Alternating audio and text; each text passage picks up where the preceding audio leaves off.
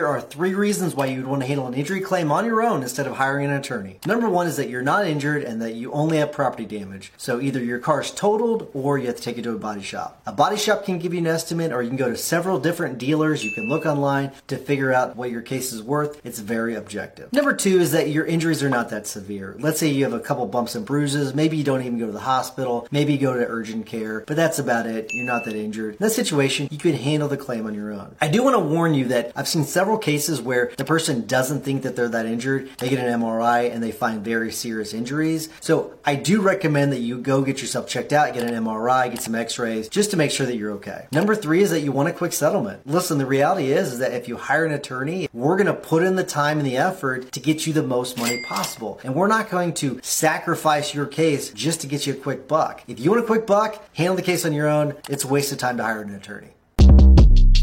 Shortcast Club.